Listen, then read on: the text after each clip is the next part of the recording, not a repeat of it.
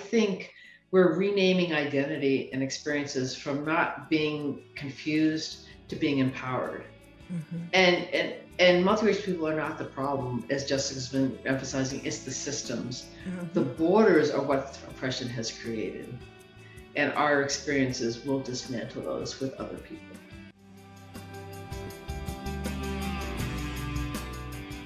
Hello, and welcome to Student Affairs Now, the online learning community for student affairs educators. I'm your host, Rochelle Pope. Today, we're discussing the experiences of multiracial people on college campuses and the need to provide better resources and services for them with Jessica Harris, Mark Johnston-Guerrero, and Charmaine Wijesinha. Student Affairs Now is the premier podcast and learning community for thousands of us who work in, alongside, or adjacent to the field of student affairs and higher education. We hope that you'll find these conversations make a contribution to the field and are restorative for the profession. We release new episodes every week on Wednesdays. Find us at studentaffairsnow.com, on YouTube, or anywhere that you listen to podcasts. Now, this episode today is brought to you by Stylus. Visit styluspub.com and use promo code SANOW for 30% off and free shipping. Today's episode is also sponsored by Everfi, the trusted partner for 1,500 colleges and universities. Everfi is the standard of care for student safety and well-being, with the results to prove it. As I mentioned, I'm your host, Rochelle Pope. My pronouns are she, her, and hers, and I'm broadcasting from Williamsville, New York, near the campus of the University at Buffalo, where I serve as the Senior Associate Dean of Faculty and Student Affairs and the Unit Diversity Officer for the Graduate School of Education. I'm also an Associate Professor in the Higher Education and Student Affairs program. UB is situated on the unceded ancestral homeland of the Haudenosaunee people. Charmaine, Mark, Jessica, thank you for joining me today for this episode of Student Affairs Now, and welcome to the podcast. I was wondering if you could begin by telling us a bit about you, your current role, and a bit about your pathway through student affairs and counseling and into the work that you do now. And as you think about your current position, what you do now, how did you come to know that this was the work you wanted to do? And what would you like to share about your work and your scholarship and your research interests in higher education? How about if you start us off, Charmaine? Well, thank you. Thank you, Rochelle, for bringing us together and for highlighting this topic for folks in higher ed. I'm Charmaine Wijesinha. I use the pronouns she, her, and hers. I live in Del Mar, New York, which is right outside of Albany, and on the unceded ancestral homelands of the Haudenosaunee people, Mohican, and Mohawk people. I worked in several positions in student affairs at the University of Massachusetts at Amherst, and I was the Dean of Students at Mount Holyoke College. Since about 1985, I've been a consultant working with colleges, universities, not-for-profit organizations, and for-profit organizations on issues of diversity, social justice, and identity. And since about 1992, when I finished my dissertation, I've included attention to multiracial topics in that consulting practice. I will say, on as a side, Rochelle Pope was actually my pilot participant for my dissertation, as she and I shared a residence when we were in grad school back in the day. My writing and teaching, way back. Way back. My writing and teaching focuses on social identity development, which includes multiracial identity, intersectionality, and most recently, I've been exploring for myself kind of the macro topics we've relied on and the processes we use when we explore identity. My most recent writing on multiracial identity topics or areas was in the co-edited book that I did with Mark Johnston-Guerrero, which I'm sure we will mention later or throughout the broadcast, Multiracial Experiences in Higher Ed. Lastly, the thing I will share about myself is I identify as multiracial, but I didn't always. And that may or may not come up during the presentation. Thank you. Thanks, Charmaine. Jessica, can you go ahead and go next? Sure. I will actually start off where Charmaine left off. And I will also say that I also identify as multiracial, but I did not always identify as multiracial. And I should say too that there are some days that I don't identify as multiracial or strongly identify as multiracial. So maybe we can get into that. But to back up a little bit, my name is Jessica Harris and I use she, her pronouns. I'm an assistant professor in higher education at UCLA, which occupies the unceded territory of the Gabrielino and Tongva peoples. I am originally from the very white and homogenous city of Portland, Oregon, which I do think is relevant to my racial identity as well as the work that I currently do at UCLA. So I went to Penn State for my master's degree in college student affairs, and I worked in a Black Cultural Center while I was there. And while I was pursuing my master's degree, I really wanted to be a president of an institution, of a university, but also more short on the timeline is a director of a cultural center. But while I was pursuing my master's, I was able to do some research with a professor, Dr. Kim Griffin, and I fell in love with research and the possibilities of change that it could make in education, but also society. So, and I should say I fell in love with qualitative research. So fast forward about 3 institutions, many states, another degree, and I landed at UCLA, and I've been teaching and researching here for about 6 years. I broadly research race and racism on the college campus, and that has and does include the racialized experiences of multiracial students, faculty, and staff. I will say that I kind of stress this, and I'm not quite sure why, but I stress that I don't do multiracial identity development work. Rather, I really focus on racism and monoracism and racialization of multiracial individuals, and sure, how that might influence their identity development and identity development processes, but also other outcomes and experiences. And the final thing I'll say is that I came to this research because it was me-search. I unwittingly or unknowingly at that time was trying to answer my own questions about my identity, but also I was trying to write myself and my community into existence. Thanks, Jessica. Mark, I can already tell just with 2 of the introductions, this is going to be a great conversation. I have so many ideas flying through my head. So. Yeah, thank you. It's hard to go after those 2 excellent introductions. Hi, everyone. My name is Mark Johnston Guerrero. I use he, him, his, and sha pronouns. I'm currently an associate chair of the Department of Educational Studies and also an associate professor in the Higher Ed and Student Affairs program at The Ohio State University, which occupies the traditional homeland of the Shawnee, the Miami, the Wyandotte, and Delaware, and other indigenous nations.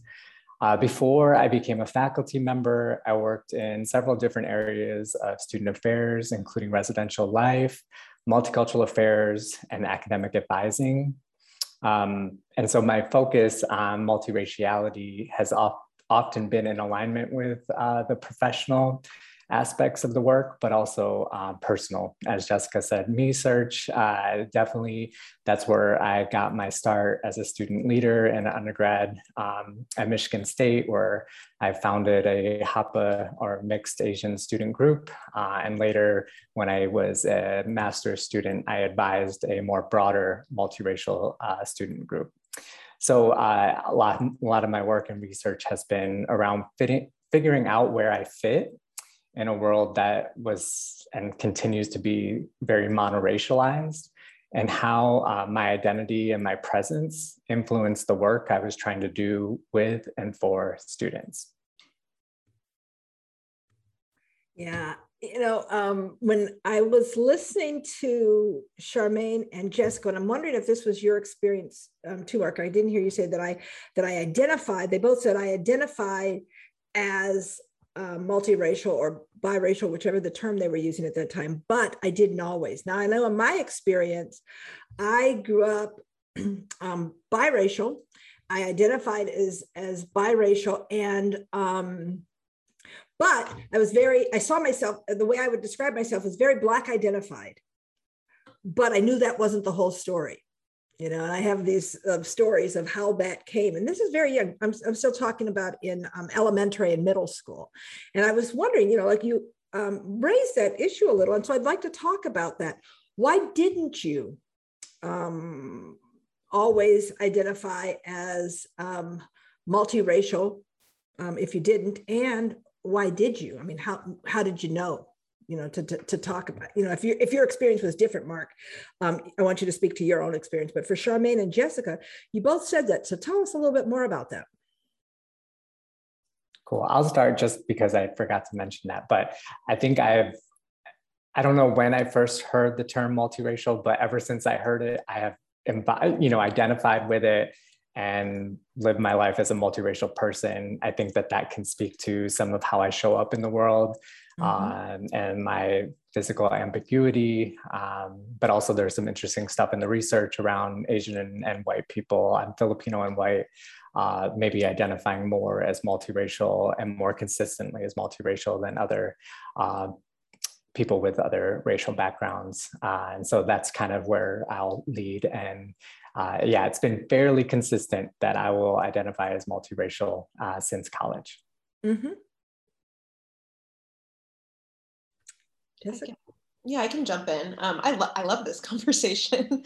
I also will say that I've kind of not stepped back, but I've moved on to another research topic in my career, but it's just so lovely to come back and talk about multiraciality because it was that identity was more salient for me when I was doing that research. And so it's really beautiful that in the beginning it was coming from a lot of pain.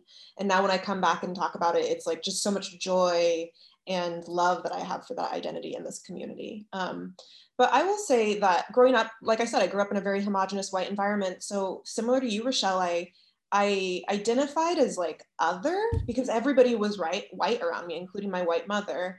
And I knew I wasn't white, but like no one was talking about race. So then I go to college and people are talking about race, and I start to think through like, okay, I identify as biracial. And I think I strongly identified as that, but was still trying to figure that out. And then once I started to research around that, it was people like Mark and others who also were using the term multiracial.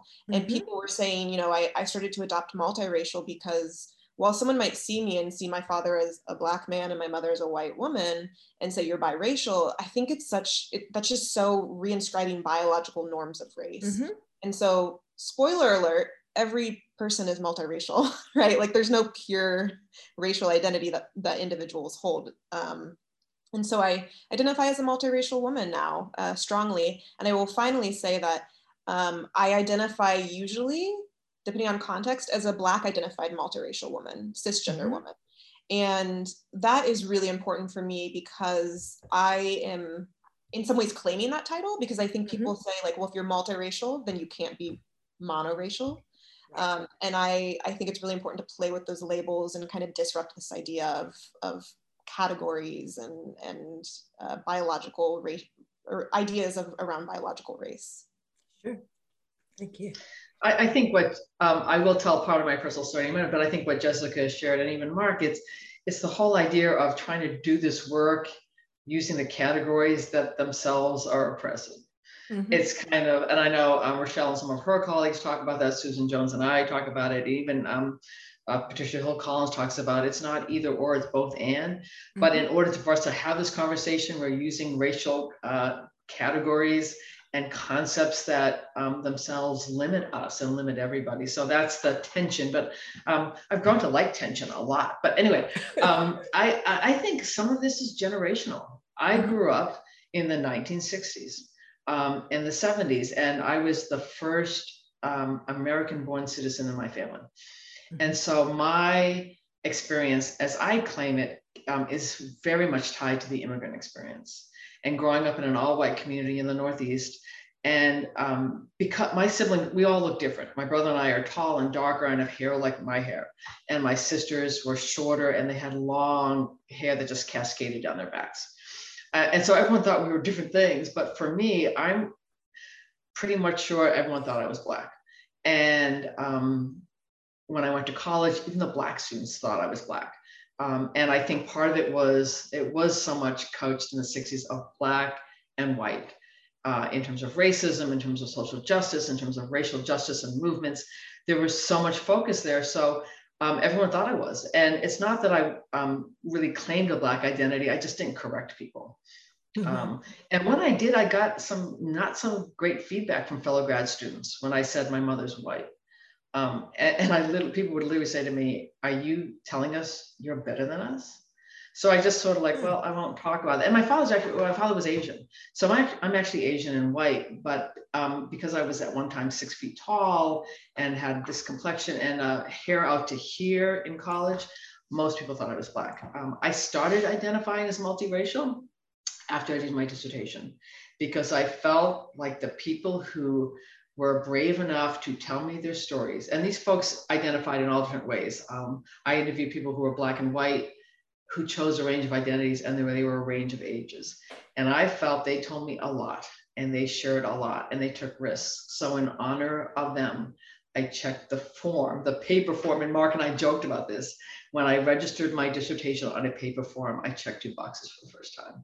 And it wasn't a huge, even now, I sometimes think, I read theory, I write about theory. I don't apply it a lot to myself, but so I don't think it was a huge, earth-shattering moment for me. But since then, I have identified as multiracial, and I still think most people think I'm African American. But things are more sophisticated now, so people recognize my last name as being Sri Lankan.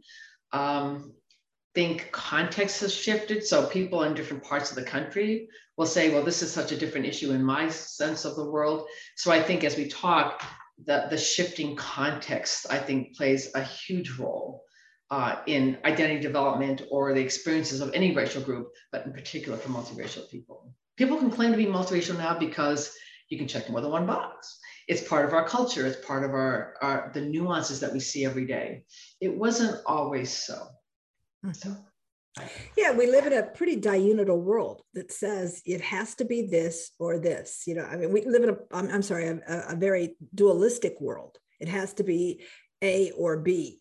And there's this struggle for diunital, like the pulling together of what might seem like opposites. I could sit here with you. I feel like I say this in too many places. I'm just such a nerd. I could just have this conversation, like the entire time and to explore this. I think we have some other things I want to also get to, but maybe we can come back to this. And I love this me search, and so it's almost like this me conversation as opposed to this, some of the other things. But I thought it might help our viewers if we back up a little and take a little broader view and start at the most macro question. And that is, what is it that you most want our audience to know about the experiences of multiracial students, staff, and faculty on our campuses? What is it that you most want them to know? I'm going to start with you, Jessica, on this one.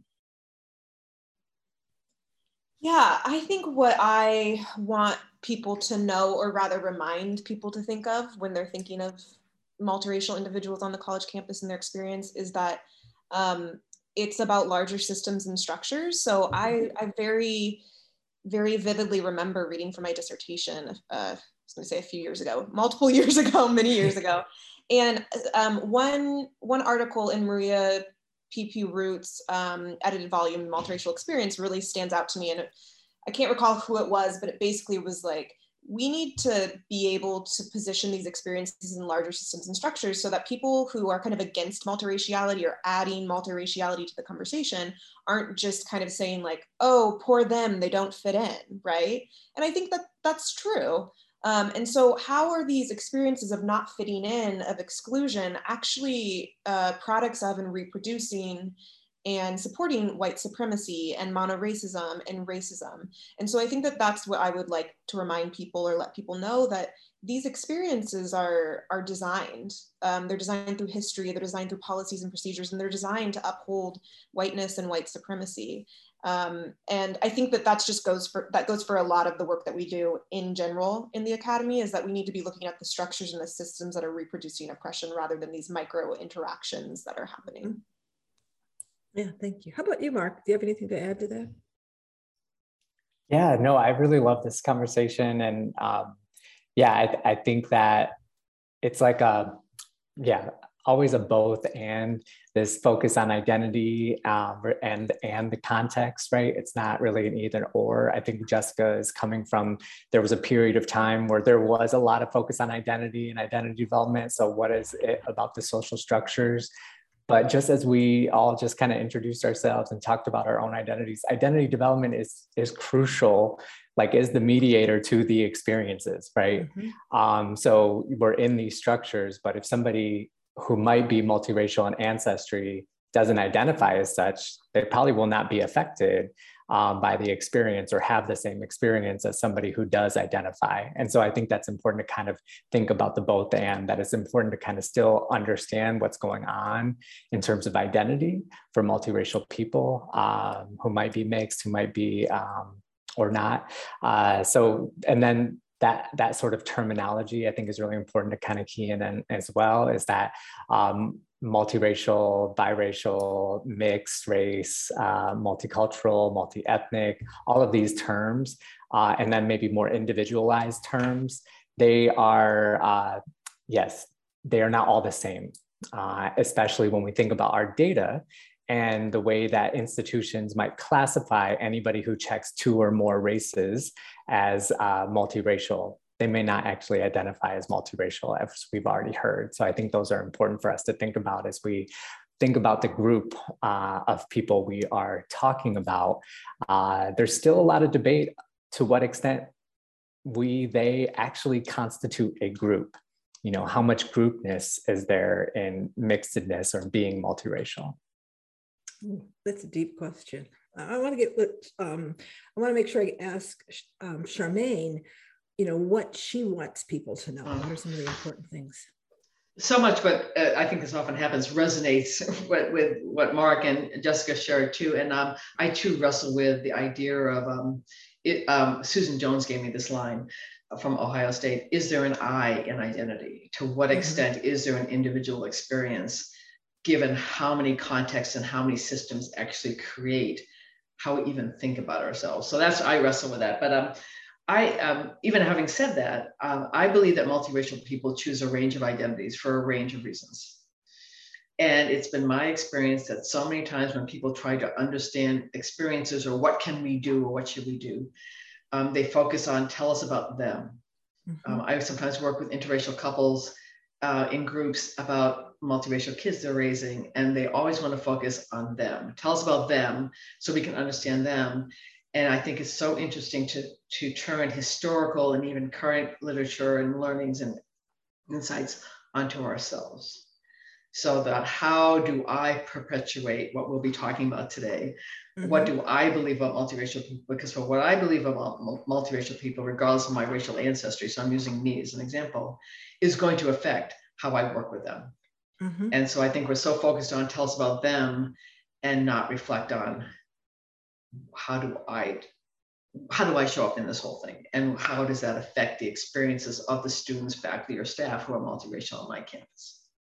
Sure. You know what it makes me think about that and we do this beyond multiracial people, is this desire to problematize others, right? So we focus on how do we help them fit in?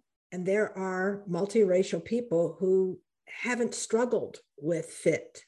There are some multiracial folks who do feel, you know, the struggle with fit. We problematize, how do we learn about them rather than how do we learn about ourselves and our own reactions. We want to focus on the problem of the individuals, and yet we don't want to focus on the structures and the systems. And that's, you know, pretty much a thread, I think, that has run through all of this, you know, so many parts of this conversation. An interesting thing that someone mentioned earlier, and I want to get back to, and that is this whole concept of monoracism and how it connects to this conversation of multiracial people. And I find it a fascinating word. Prior to reading your book, Mark, the book that Mark and Charmaine edited and that Jessica has a chapter in, I don't know that I had heard that word before. And I love when I find a phrase or a word that I want to dig into. So Mark and Jessica, you want to talk about monoracial? What is it and how does it operate on campus for us? Yeah, I can start and then Jessica can jump in because that's fascinating that you hadn't heard it before. Yeah, I'm sort of credited with my mentor, Kevin Nadal, for coining this term in the academic literature in a chapter that came out in 2010. So just to think like, oh, it's been 11 years now and had not heard it. It's just, we felt it was sort of picking up, but I'm sure it has.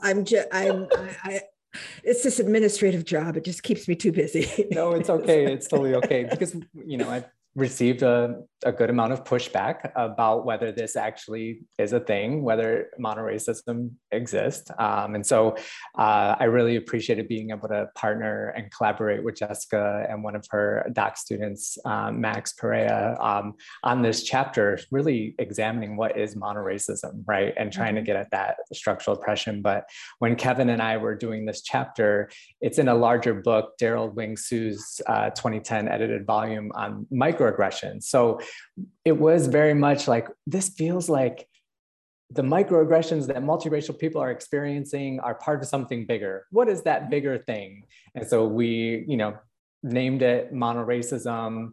Other people might name it something else like monoracial racism or monoracist something, I don't know. But so that's what the term we went with and kind of stuck with it. And the ways that it's debated and questioned feels as though that fit the sort of the definition of microaggressions and the conceptualization of microaggressions that Sue was putting forward so well that we were like, okay, this is it. Like the people, thinking it's not even a thing is a microaggression in and of itself. And then Jessica's been building on that with her work, especially with critical multiracial theory. So I'll turn it over to her. Thanks, Mark. And thanks for coining and theorizing the term. Yeah, I don't know what to say about this because in our book, we did offer the definition that Mark and his colleague offered originally, which I still very much adopt and put in a lot of my work. But within the chapter that we all wrote together, we also said, maybe we also want to expand this thinking around monoracism a little bit so that, multiracial people have been policed, their racial identity and their ambiguous, and them being racially ambiguous oftentimes has been policed, and there have been terms put on them. And so do we really want to do that with the racism, the monoracism that they might encounter? And so we decided, no, we're just going to add some tenets, perhaps some guiding thoughts that we have for monoracism. And some of those were around, everyone is affected by monoracism. Some of those people are targets, and those are people who may or may not identify as multiracial. Some of those people are the perpetrators of that monoracism. Multiracial people might internalize monoracism. It's very much being enacted on a horizontal level, a structural level, multiple levels. And so I don't know if that necessarily clarifies what it is, but I think that that's a good point, is to actually make it a little bit more muddy. The one other thing I will say is, speaking of being able to talk to someone for days about something, I could talk to Mark and others about like, is monoracism a thing, and the pushback that people may or may not receive around their scholarship, around these identities that are in borderlands, where I think it's really important for me to end this answer on, I do believe that monoracism is a thing, not only because I experience it and know others who do, or I see it on a daily basis. It's because I think we need to expand the definition of racism, right? I think critical race theorists will say a narrow definition of racism is only upholding white supremacy, right? It's perhaps, the dominant understanding is that it affects Black individuals, that it is overt, that we can see the harm that is done. Where if we start to think about racism as anti-Blackness, as racist nativism, as monoracism, as xenophobia, and it's all these intricate intersecting strands that are making the rope of racism, we are going to have a whole lot of an easier, never will be easy, time dismantling racism and white supremacy. And so that's why I want to say, like, monoracism is a thing, and we have to acknowledge it alongside other racisms if we want to do anything, if we want to make some change. Sure. I think, yeah, go ahead. I was going to jump in. I did know about the concept. And although I think Rochelle's experience is not unique, I did know about it. And to be honest with you, I wasn't sure what to do with it for years. I kept seeing it pop up and I didn't really pay attention to it. And I thought, no, I don't know. And through working with Mark a lot and working with the chapter in the book, I'm coming around to it. I understand it much more through the examples that people gave. And so that would be the advice I would give to folks is there is a certain, I'm not going to say that word is a jargon word, but we do use certain terms within any discipline as if everyone understands what we're talking about. Mm-hmm. So I think particularly with monoracism or other emerging concepts that are coming out of the study of multiracial people's lives, it's helpful to ground them for folks. It's not like we bear the responsibility for explaining it, but through examples and different ways of saying things will help people understand and I think lessen resistance to concepts. Because through the book and through more reading and interaction with the book, it's like, okay, I'm getting this now. And I'm seeing this as a valid form, not a valid form of repression, but it's more legitimate in my mind as opposed to something I just want to fluff off because it's like, yeah, I don't think I get this. It helps people by grounding it, I think, and repeating it and giving people's examples through people's lived experience, but also systemic examples, really help people come around to understanding the nature of evolving nature of systems of oppression. Well, what I found is I resonated with the word immediately. I don't know how I missed it. I even read Sue's book that you write on the microaggressions. I must have just read it as something else, but I immediately resonated with it and thought it made sense. And it was a way of understanding, these, I love Jessica's image of the rope, the different strands and this rope of racism and this rope of oppression. And I think that that's really important. Now, so we defined monoracism, and then what I wanted to move this into is, and we also talked about microaggressions a little, and that helping us to see some of the monoracism. And I'm wondering if we could share with our viewers some of the examples of microaggressions and harms that are faced by multiracial individuals. Now, we don't have to necessarily I'm not saying give the examples, I'm saying explain to us what are some of the specific microaggressions that might be experienced by multiracial individuals.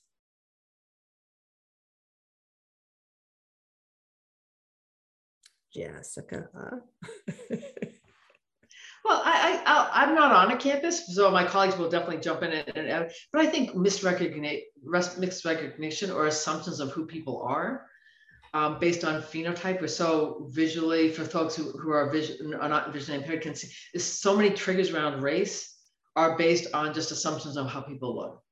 So being misrepresented or misidentified or overlooked or invisible because people just assume, well, that's who you are and I don't have to pay attention to you. I don't have to ask you. I just assume who you are. And that can play out in so many different ways, or, who you assume is in your classroom and how do you respond to them? Who do you assume is in a student organization and what their needs might be. So that's one thing I will throw out. Mm-hmm.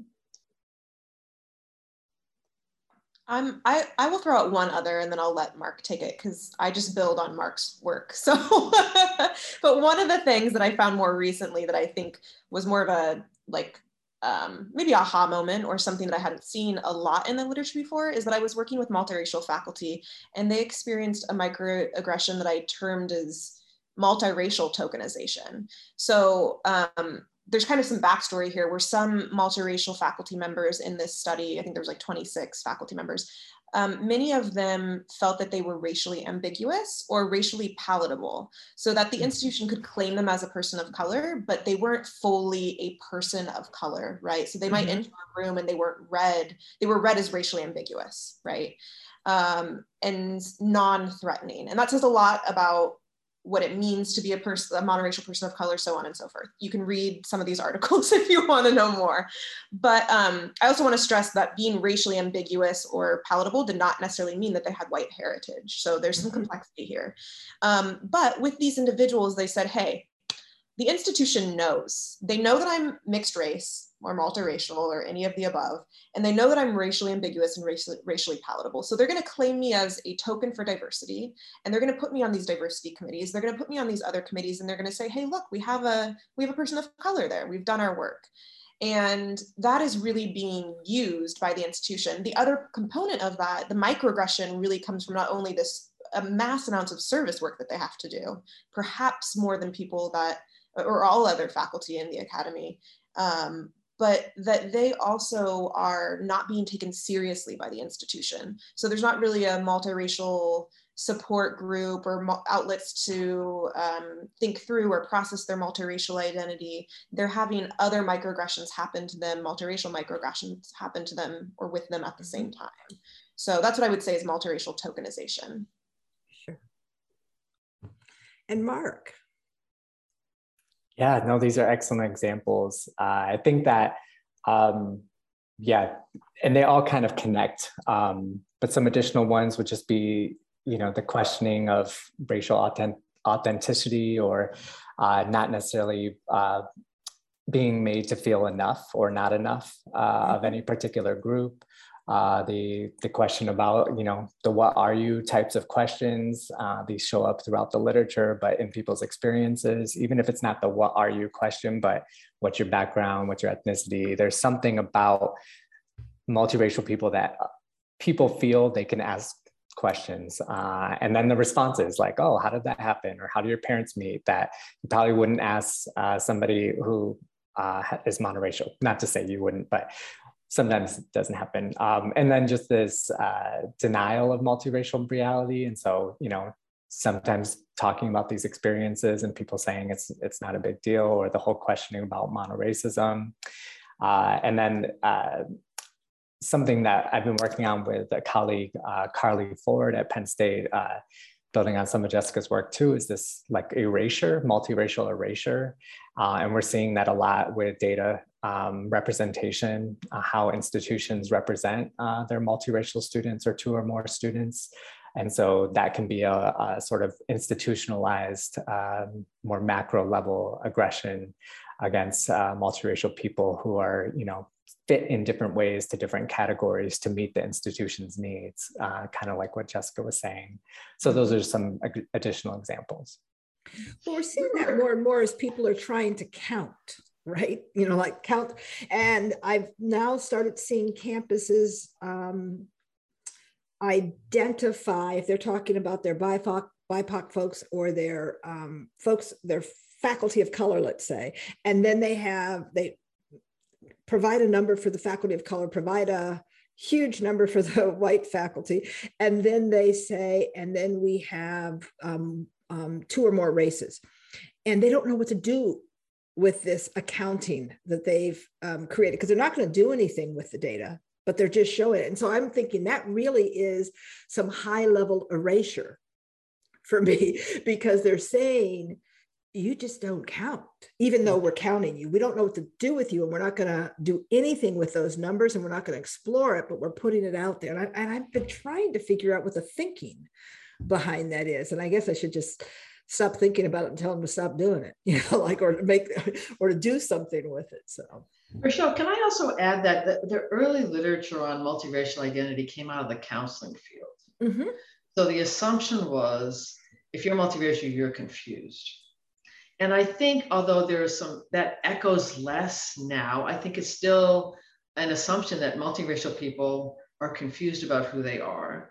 And as Mark kind of alluded to, they always want to talk about their identity, or I want to talk about their identity because it must be an issue for them. That's also an assumption. And then one other thing I had recently, I was talking to a faculty colleague, and I said, I'm hearing all this hesitancy from multiracial graduate students about their work. I said, I do not understand it. I don't understand why they aren't confident. Why aren't they embracing their work? Why aren't they going forward with the foundations they have?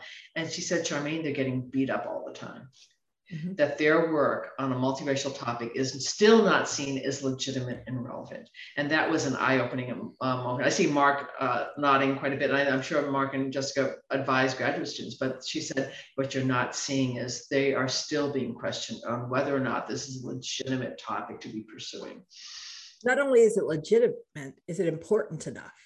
You know, there are these other issues that we should be exploring around race, and this is not an important issue. So, yeah, finding that fascinating. Yeah, can I jump in? I mean, it's often framed as a distraction, right? Rochelle, when you're talking about it's not as important, but and so that does build up for graduate students, you know, both master's and doctoral level, as they're thinking about, they're engaging in classroom conversations, you know, where do they do their research or where do they focus their attention? And they're constantly questioned by their peers, by faculty themselves, especially faculty of color can perpetuate this and be questioning. So I think that that's really important. Charmaine, thanks for bringing it up, that we just kind of think about how we do support, maybe we can push and further our graduate students' thinking, but not to their detriment, right? Not till they're exhausted and they move on to other topics. There's also this sense that they don't want to be pigeonholed to only being able to study multiracial things, especially if it's their own identity.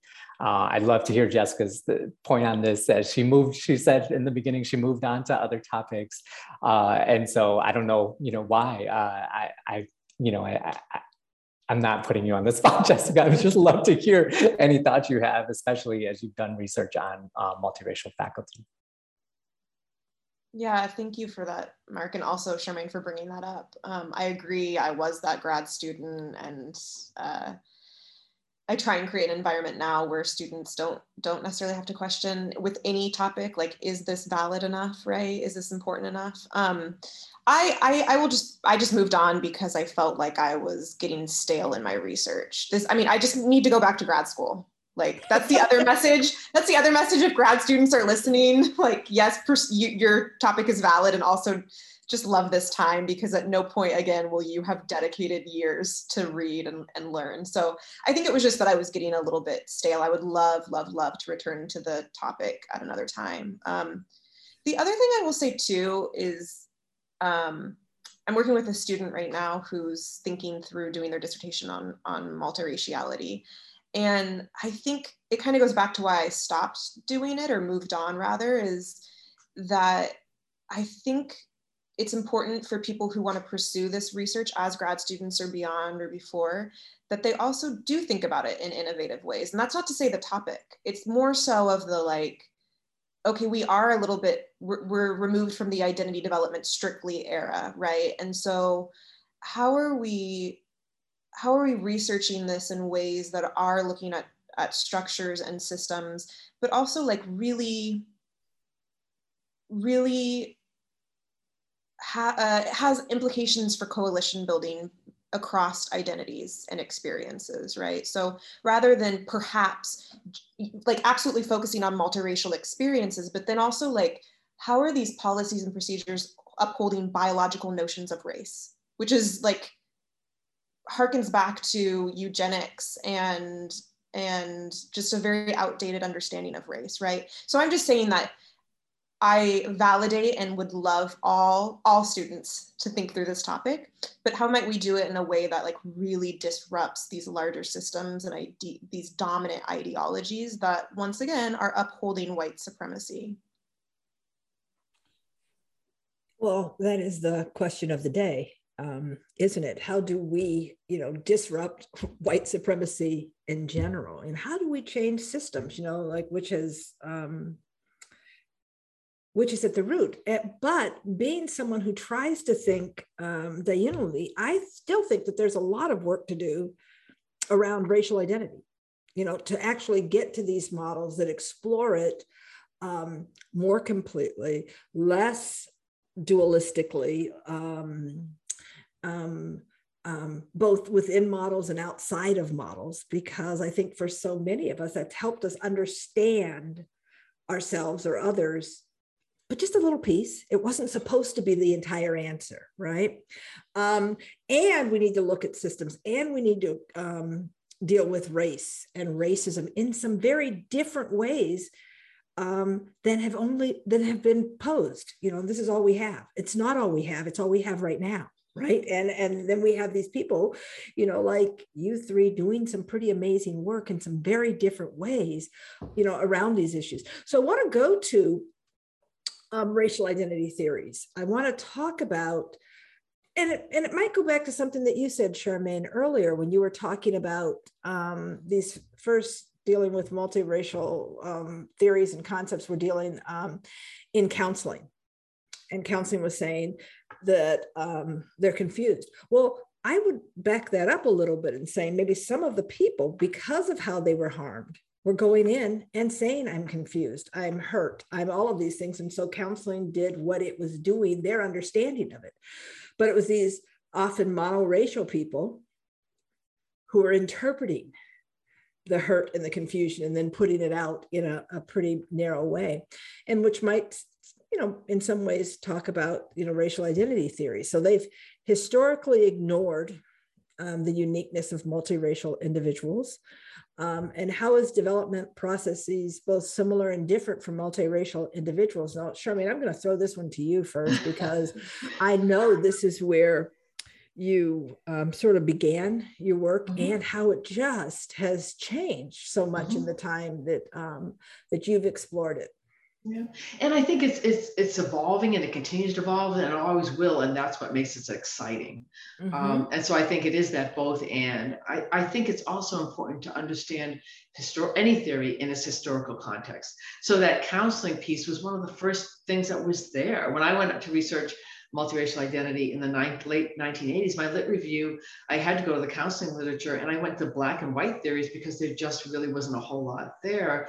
And I think the counseling theories provided a certain framework, but what I found was people were extrapolating from that framework all over the place. So the larger message became not the folks who were in those studies, they sought counseling services for a reason, but that the larger image of people being confused became the narrative for a long time, I feel, for multiracial people. I think the evolution of multiracial theory is just a natural outgrowth of any discipline. So as opposed to being an exception to the rule of identity development, I think by looking at the experiences of diverse multiracial people, and not just folks who are black and white, or not folks with white ancestry, but a real range of multiracial people, really advances the study of racial identity development. That said, I think there are certain things that may be of heightened salience to multiracial folks. For example, having parents who are of two different racial groups, again, realizing those groups were sustained by centuries of oppression, but we still use them, we still check the boxes. At least my parents did, and I still check the boxes. So it's that dilemma of working within systems of oppression, even as we try to dismantle them. But perhaps being exposed to different cultures in their own home, very varying levels of acceptance, that ambiguity that I think we've all spoken to about appearance. Those aren't necessarily unique to multiracial folks, but they highlight those areas that we can look at and then say, okay, how does this relate to other populations? I know plenty of Black folks who are racially ambiguous in terms of appearance, and folks from other, quote, racial groups. So racial ambiguity is not just in relation to multiracial people, but for everybody. But by looking at their experiences, we might know more about the experiences of being misread. I also think there are fewer populations who are, it's been put on them to be the bridge over the racial divide, or that the new face of America. So that is somewhat of a unique aspect, I think, for multiracial folks. I think by looking at multiracial identity, it introduces or highlights other concepts that I think are true for other groups, like malleability and liminality and situational identities. So we know from the involving scholarship on multiracial people that these are new concepts, or concepts that have perhaps not been fully investigated for other populations. So I think it's a both and, that there are unique aspects, and those unique aspects can then push our study of identity theory, racial identity theory across multiple groups. The last thing I'll say is I really like a lot of what Jessica has been saying, and it kind of also follows my arc of thinking. I think looking at any kind of identity development, it encourages us to think less about identity occurring in context, but through context. Mm-hmm. And those contexts are not just what I experience in my family, or not just how I process things, but all the systems that I encounter on campus and beyond, in my community, in the nation, that inform how I understand my own experience. And those will always change. Like, what about immigration and naturalization now? And what does that say for folks who are experiencing identity development in this era? So I think those will always be changing, and that's why we always have to study it, and that's what makes it exciting. I don't think we'll ever get there of totally understanding identity development in any group, because that our understanding of the groups and the experience of those groups are always changing, and that's why there's always room for new theories. So that's what I will say. But I hope I answered your question, or gave you something. I think so. I think you shared some stuff that, of course, let me go off on some little thing in my head saying, oh, I want to explore that more. And we're getting close to time, believe it or not. I feel like we've just scratched the surface. I want to give you an opportunity to do something. I love the work that Gloria Nzandula has done, around, let me put the period in another place. I love the work that Gloria Nzandula has done, period. But one of the things that stands out to me is she so famously discussed the challenges and the joys of living in the borderlands. And so I want to give you an opportunity, because so often when we're talking about marginalized people or oppressed people, that we focus on the challenges and the issues. And I think it's as important that we talk about the joys and the those experiences that move us from this tragic narrative that people like to explore. So I want to talk about that, but I want to give you an option of what to respond to, so that you can also talk about how that's true for multiracial people, these challenges and joys of living in the borderlands. But I also want to give you a chance to just say your final thoughts. And so it can either be about that or something that you wish that we were able to get to in this conversation. Mark, I want to know if you'd like to start us off there. Sure, thank you. There's a lot to try to think about. How do I close all this and bring things together? Because what Charmaine ended with, or all of what Charmaine said was, that's, a lot. Please check out her chapter in the book if you haven't already. When she left off with identity, not in context, but through context. And it just made me think, earlier in the conversation, I was saying context is through identity, right? And so their identity really is the mediator. So there's something there. And I think that's important for us to think about when we do research, especially qualitative research, and access experience through people's narratives. I think that can be difficult to understand what's context versus what's identity, because it's through the lens. But also check out Jessica's walking interview protocol if you haven't done so as well, because that's, very innovative. So I'll talk a little bit about the joys. I think it's very tricky, because when you asked about how unique multiracial identity might be compared to other racial identity theories, I want there to be an understanding there are some unique sort of aspects. But unique does not mean special, because that's often a critique, is that for somehow somebody claiming being multiracial, that they're trying to be special or be unique in some way, different from some other group. So that's often a trigger for people.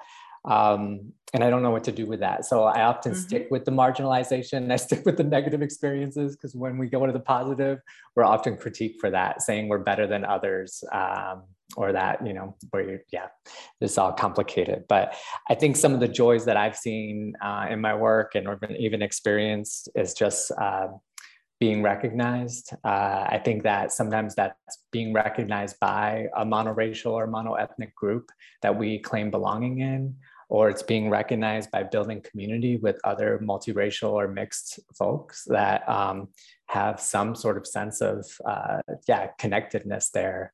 And then just seeing ourselves represented in the literature, like Jessica said, what drove her is to make sure that others are, see themselves being represented and validated. It's definitely a source of joy that I've seen. And I hope as my work, or I've become a more, seasoned scholar in this area, I've transitioned to making sure other people have opportunities to be able to research and publish in this area as well. So thanks. Jessica?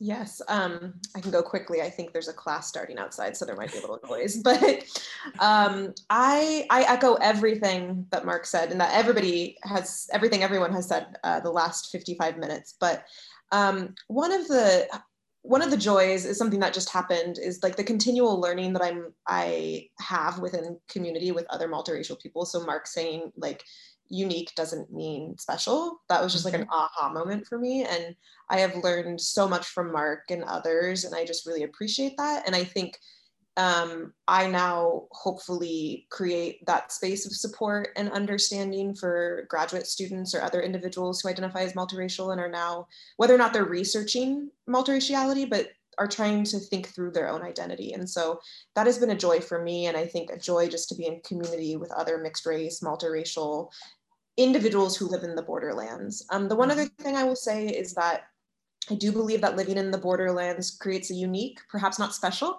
but a unique consciousness, right? Of really getting to sense and feel and observe things in all sorts of levels and sides. And I think that can be,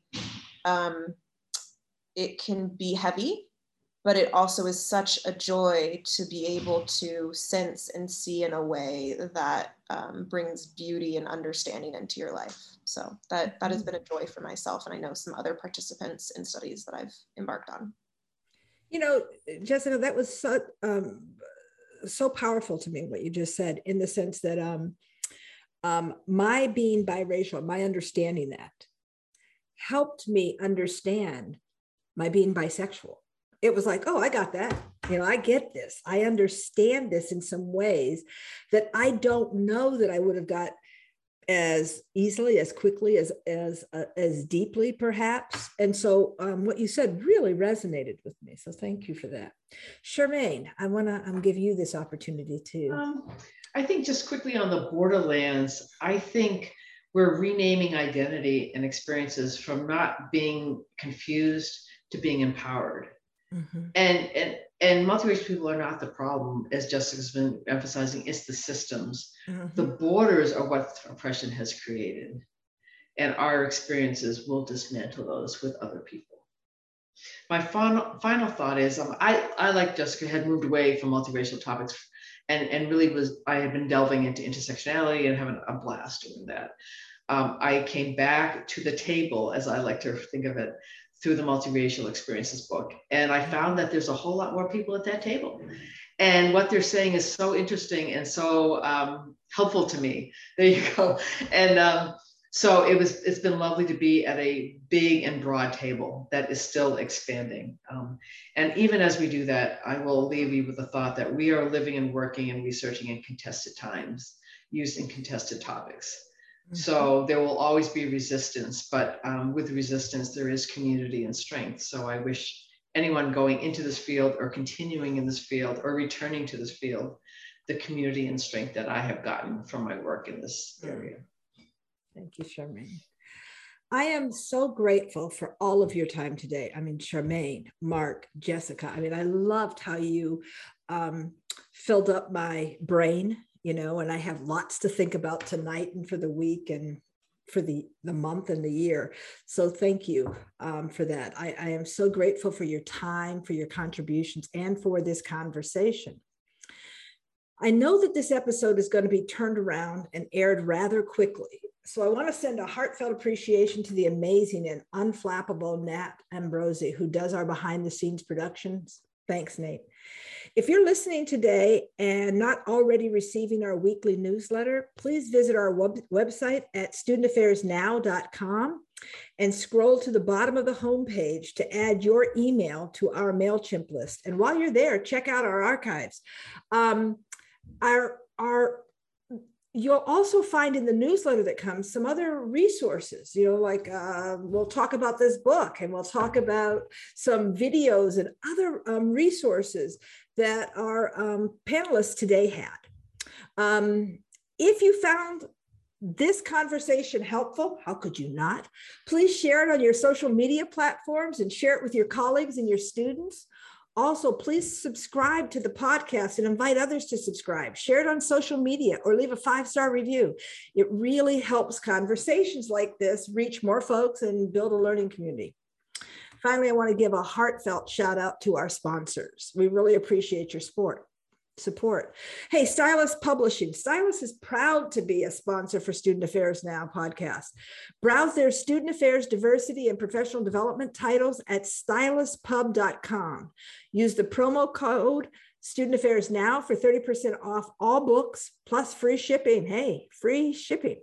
You can also find Stylus on Facebook, YouTube, Instagram, LinkedIn, and Twitter at Stylus Pub. EverFi is our other sponsor today. How will your institution rise to reach today's socially conscious generation? These students rate commitments to safety, well-being, and inclusion as important as academics and extracurriculars. It's time to reimagine the work of student affairs as an investment and not an expense.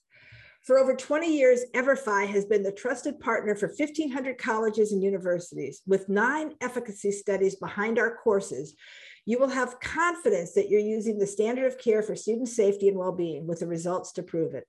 Transform the future of your institution and the communities you serve. Learn more at everfi.com/Student Affairs Now. Again, I'm Rochelle Pope. Thanks to Jessica and Mark and Charmaine, and to everyone who's watching and listening. John Lewis has been on my mind for the last few months, and so I want to say, in his honor, folks, make good trouble.